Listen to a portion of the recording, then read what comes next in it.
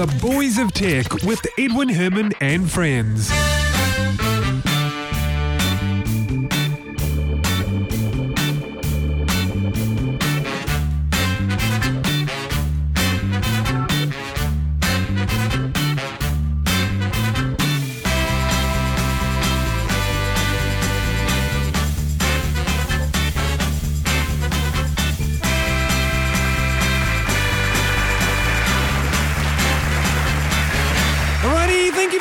Welcome to the show. This is episode 230 of The Boys of Tech for Thursday, the 5th of September 2013.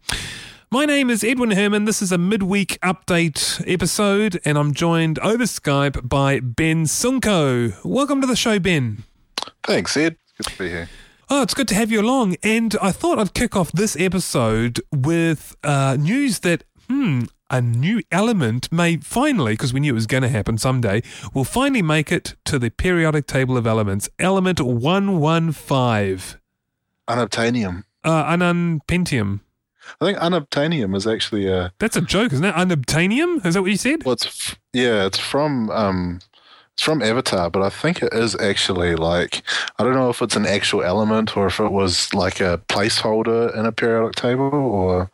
Sounds like just a joke to me. But, you know, the thing about element 115, some researchers, by the way, in Sweden have managed to confirm the existence of 115, obviously for a very, very short amount of time because they decay. But they've managed to produce it, which means that it doesn't necessarily mean that it now will be added to the periodic table. It depends on what the scientists decide, whether that's enough proof or whether they need further sort of, experiments to confirm that. But at some point, we know it's going to enter the periodic table. Element 115, by the way, is, I don't know if you remember, but there was a guy who I think is just basically crazy and a complete fraud. His name is Bob Lazar. And he came out some years back, he called a radio show, saying that he used to work at Area 51 in the States, and that he witnessed, alien craft. Basically, in Area 51, they were reverse engineering a captured alien craft, and I think there were the 4 or 5 alien bodies that they had. I don't know if they were alive, if he claims that they were alive or not, I don't recall. But certainly the craft, they managed to reverse engineer, and element 115 was the key to the... if you like, the engine of this thing. And so now when I saw the story about element 115, it just reminded me completely just of that story that, Bob Lazar, Bob Lazar's claims, I should say. Do we need more elements? Well... Haven't we got enough? You haven't got enough? When's it going to end? I don't use the ones we've got. I only use a few of them. Well, look, hydrogen is important, obviously. Helium, it's not a party without helium, oxygen. Right? It's not a party without helium. Aluminum you need oxygen. For your batteries. Beryllium, I don't know what you need for. I have no idea. Boron. Calcium, I like milk. I'm just going, there's a few. Carbon, nitrogen, oxygen, absolutely necessary. Fluorine, for fluoride, ions for your teeth, really good. Neon for your lights. We need BR and we need BA because I'm just getting into Breaking Bad. We need gold and silver. See, there's a lot of useful ones, but I take your point. Bronze is an element, though, isn't it? Isn't it a combination of iron and it is copper and is it nickel? Is it nickel? I thought it was iron. Iron? We'd make terrible Stone Age. Oh, we wouldn't be very good. No, it's evolving absolutely. People. It's copper and tin. There you go. Okay. It's bronze. So we need copper and tin. Anyway, the point is, though, isn't it cool to be able to create these, even though they last for some, microsecond or, nanosecond? At least they've existed. We've created them. Isn't that kind of cool? It's kind of funny that that's someone's job. Like, really? We're at that point? Then we got something better to do? Someone's paying you to do this?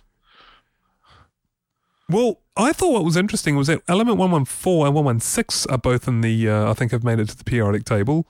And so they're not doing them in sequence. I mean, 115 is I'm guessing, was harder to produce. And so it's come after 116.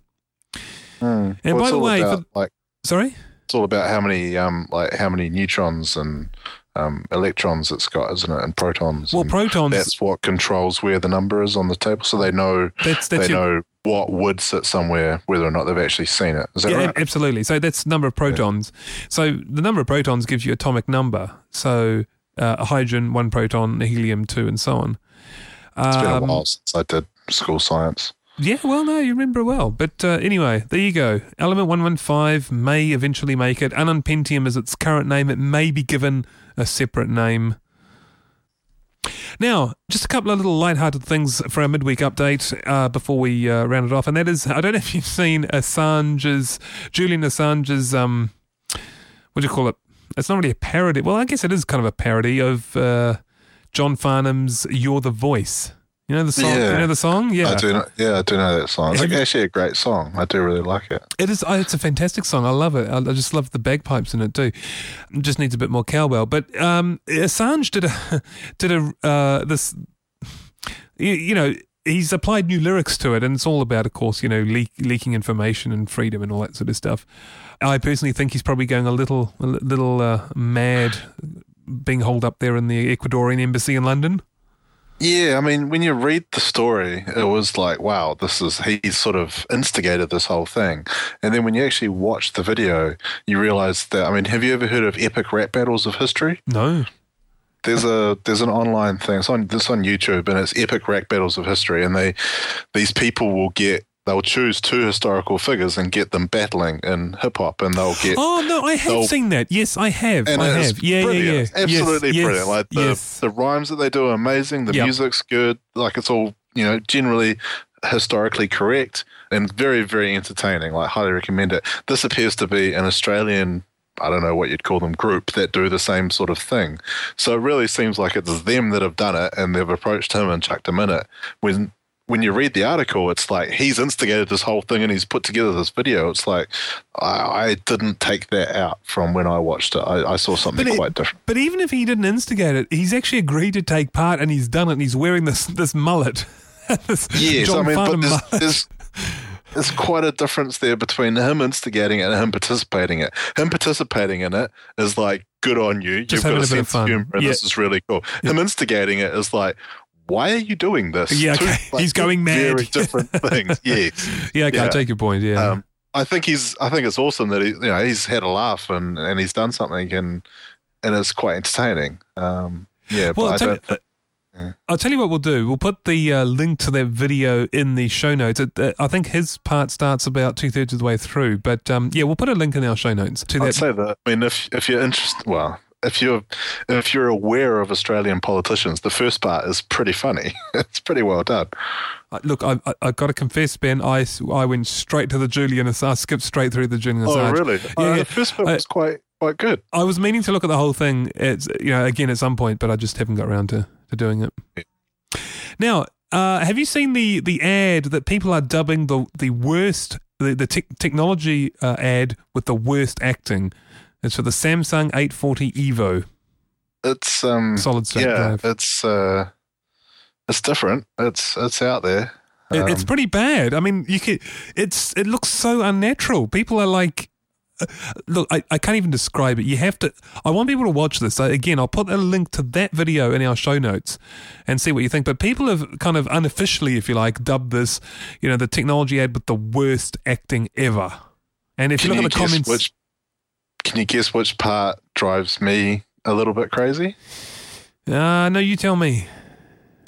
When there's the girl in it, and she's like, "I'm a pretty girl. I use computers, and they're fun."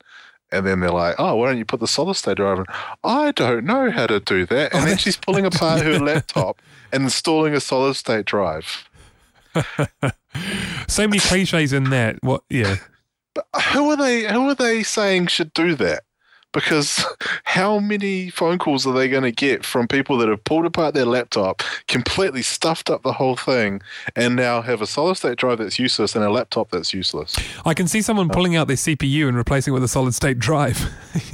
Yeah, pulling out their wireless transmitter, or it's poking around with a screwdriver. I'm a little bit surprised that they put that in there. But you know, Ben, the thing that gets me the most, and look, and maybe I'm missing this, maybe I'm misreading the market, but I don't see a market for this. In my opinion, when you get a new computer, you buy one with a solid state drive in it. Okay, there are people that build their own these days still, and you might be one of them, Ben, but I'm talking about the masses here. I can't see everyday Joe Bloggs going to go buy a solid state drive and chucking in his computer like that. He's just going to go and get a new computer eventually, maybe next year, and he's going to say, I've heard about these solid state drives, or perhaps a salesperson will explain that to him, and that's what he's going to get. Who's going to buy something and swap it out? But once you see their ad, you realize how easy it is to just pull apart your computer and swap it out. Yeah, like, okay. Surely you just didn't know that before. They showed you how to do it. You push the power, you hit it with a screwdriver, you pull it out, you swap the disc in, and then it's 10 times faster. Look, what could go wrong? What could possibly go wrong? I wonder if my phone's a little bit slow at times. I should put one in my phone. That'd probably make it go a bit fast. And sometimes my car goes a bit slow. I wonder if I could put one out and chuck it in my car as well. And every now and again, the cat, the cat's getting a bit old. She's a bit slow. I wonder if we can chuck solid state in her. Oh, brilliant. Ben, I'm gonna leave that there. That's fantastic. Look, I'll tell you what, we'll put like I said before, a link to that video in our show notes, boysatech.com. Go there, you'll see both videos.